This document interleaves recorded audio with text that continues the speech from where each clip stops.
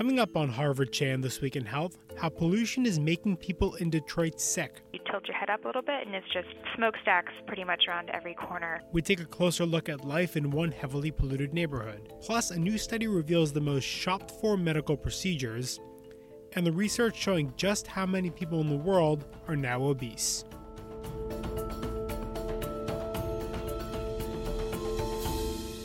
Hello and welcome to Harvard Chan This Week in Health. I'm Noah Levitt. And I'm Amy Montemuro. Noah, we begin this week by looking at the staggering health effects of air pollution. A recent cover story in Newsweek examined the situation in and around Detroit, specifically focusing on the small town of River Rouge. There are 52 sites of heavy industry within a 3-mile radius of the small town.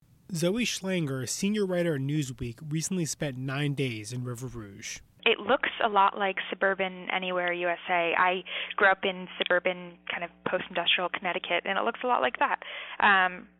Cute, smallish, medium-sized houses, sidewalks, trees, and then you kind of look up from the sidewalks, or if you're looking down the street, you tilt your head up a little bit, and it's just smokestacks pretty much around every corner, which is quite surreal. The air everywhere in River Rouge and in most of the surrounding towns as well smells like eggs all the time. That's from the sulfur dioxide, I'm told. It's there's a gritty sort of haze in the air on some days. Some days are worse than others. People in town tell me that the sky turns orange a couple times a month from the two steel mills down the road. The power plants and steel mills in River Rouge and Detroit spew a litany of chemicals into the air. Sulfur dioxide, nitrogen dioxide, and carbon dioxide, plus benzene, toluene, cadmium, and mercury. And as you can imagine, the health consequences of this are significant. Not just in River Rouge, but in Detroit as a whole, where 15% of adults have asthma. Schlanger told us that there's a sense among residents that having asthma is, quote, normal, and for people that do have it, accessing care is really difficult. There's only one asthma specialist within like a 30-minute drive of that area, and Detroit's notorious for having pretty terrible public transportation. So if you don't have a car, it's pretty hard to get help, and especially if you're having asthma attacks regularly and need to be in emergency rooms regularly, that's a huge burden for someone who maybe can't miss a day of work or has kids and needs childcare for their kids to be able to take a day and get to the doctor. So there's a lot of that, and what's interesting is that's sparked something of a bootleg market for inhalers, I've been told. A lot of people buy from their neighbors or use their kids' prescription, and then you have a lot of people who don't have enough of their prescription left for themselves, or parents treating their own asthma so that their kids have enough of an inhaler to get them through the week, that kind of a thing. And in describing the situation in River Rouge and Detroit, Schlanger uses the term environmental racism, citing research from the University of Michigan showing that 82% of black students in Detroit live in the city's most polluted neighborhoods, compared to 44% of white students. And Schlanger reports that students in those pollution-exposed schools actually score lower on standardized tests. That aligns with extensive research that has shown how pollution can cause cognitive delays in children. A key factor in all of this is poverty. Detroit as a whole, the demographics, it's a majority black city. It's, I think, about 83 or 82% black. And most of the city, or a lot of the city, is below the poverty line, but the income level for black families is much lower. It's something like a $6,000 or $10,000 difference. I think it's about $24,000 a year for a black household in Detroit. And when you look at what rent prices are like near sources of industrial pollution, they're going to be lower. And so this is kind of, when you have this legacy pollution, this is where these neighborhoods have been historically built up.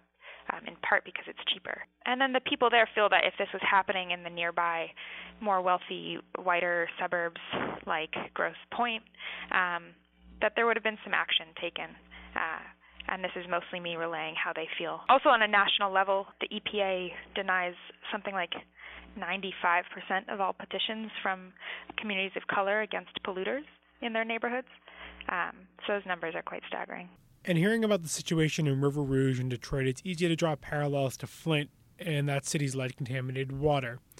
And there are some similarities, especially when it comes to failures involving government oversight and regulation. But there are some key differences, mainly that this type of pollution has been a problem around Detroit for decades. In terms of remediation, we could argue it's a much more insidious problem than the water in Flint because there's so many different sources of air pollution and no clear-cut federal or state regulations that would even really address the issue. Most of these plants are not out of compliance. It's kind of the whole area is out of compliance for sulfur dioxide, but for the most part, people are following the rules. It's more an issue that the air pollution regulations in the country are not equipped to handle this many sources all clustered in one spot.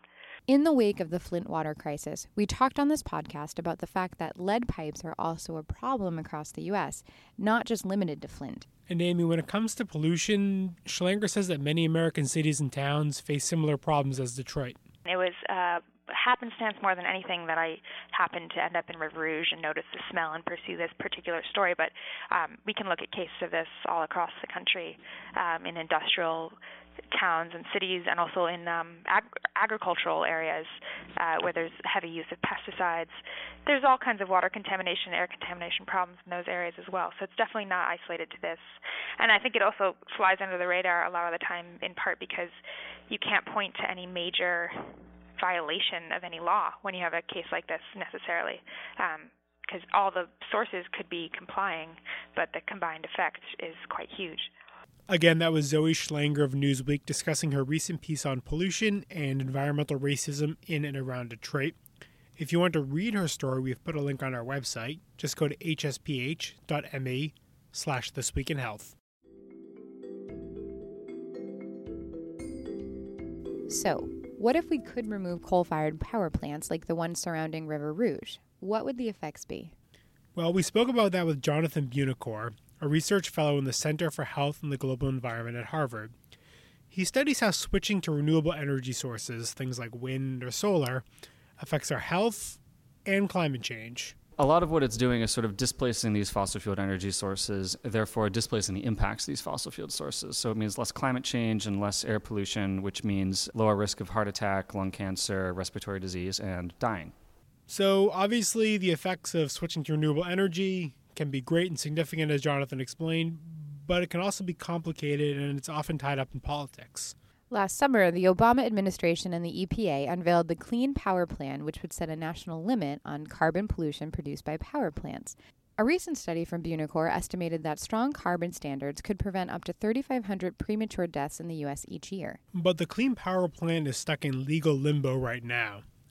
Challengers have said the EPA overstepped its legal authority when it issued the plan, and in February, the Supreme Court ordered the EPA to halt enforcement of the plan until a lower court issues its ruling in a lawsuit against the EPA. Because climate change is so politically charged, Buonocore says that it's important to shift the narrative to focus on the health benefits of different climate change initiatives, especially at the city or state level. A lot of these things that you do to mitigate climate change are also going to be good for health, maybe because it improves air quality, or maybe if it's a transportation intervention, it gets people walking more, stuff like that.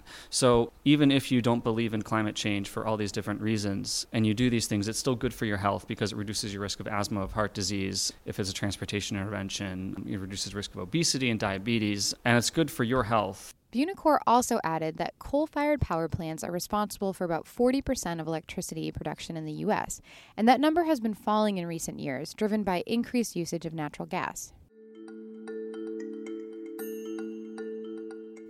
The world now has more people who are overweight than underweight. That's according to a new global analysis of trends in body mass index, or BMI. Researchers from the World Health Organization, Harvard Chan School, Imperial College of London, and other institutions found that the number of people with a BMI greater than 30 jumped from 105 million in 1975 to more than 640 million in 2014. And those rising rates of obesity are contributing to a spike in diabetes. Those same researchers estimate that 422 million adults have diabetes. That's up from 108 million in 1980. And the global cost of the disease is now $825 billion a year. The study did not differentiate between type 1 and type 2 diabetes, but an estimated 85 to 90% of all diabetes cases are type 2.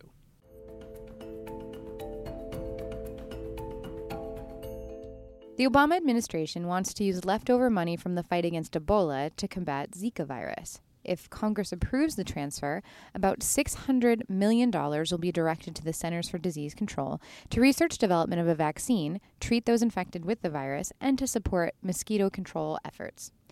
President Obama has asked Congress for nearly $2 billion in emergency funding to fight Zika, but that request has not yet been fulfilled. Coming up in next week's episode, we'll be taking a closer look at efforts to combat the mosquitoes that transmit the Zika virus. Finally, this episode, colonoscopies, mammograms, and childbirth are the most shopped for health services. That's according to a new study from the Harvard Chan School. Researchers looked at how patients in one insurance plan used a price transparency tool offered by the insurance company Aetna. The tool shows patients what they would need to pay out of pocket for certain services, and they found some similarities among the comparison shoppers. Most were millennials, younger than 35 years old, in good health and had higher deductibles, meaning they spent more of their own money on their health care. So why were things like colonoscopies and mammograms so popular? Well, researchers say those are procedures that people can easily plan for ahead of time. Other examples include MRIs or knee replacements. And while those services were popular to shop for, just over 3% of people in the insurance plan actually used the tool. We spoke about this with Anna Seneko, a research scientist in the Department of Health Policy and Management at the Harvard Chan School, and one of the study's authors. She says that 3/4 of private healthcare plans offer similar price tools, but many consumers still don't know that they exist. If we want patients to be engaged in their health and healthcare and engaged in decision-making about their health and healthcare, then good information like that provided on price tools and through quality report cards are important first step to having patients be able to make those types of decisions. The challenge remaining is how to engage and educate more individuals with healthcare price information, because we know from other surveys that patients really care about cost, healthcare cost information, and want more of it, but that they often don't know where to find it. Seneko says the next step may be using data from price tools to inform healthcare providers so that they can then share that information with patients as they make healthcare decisions. And again, these are pretty common. Seneko says about 75% of private healthcare plans have these, so the exceptions would be something like Medicare or Medicaid, but if you have insurance through your employer, you might have access to one of these tools. That's all for Harvard Chan This Week in Health. I'm Amy Montemuro. And I'm Noah Levitt. Listen to this podcast anytime by visiting our SoundCloud page, soundcloud.com/Harvard Public Health, or visit hsph.me/thisweekinhealth to learn how you can subscribe on iTunes or Stitcher. And if you like what you hear, we'd love you to leave a review on iTunes, Stitcher, or even just comment on our SoundCloud page.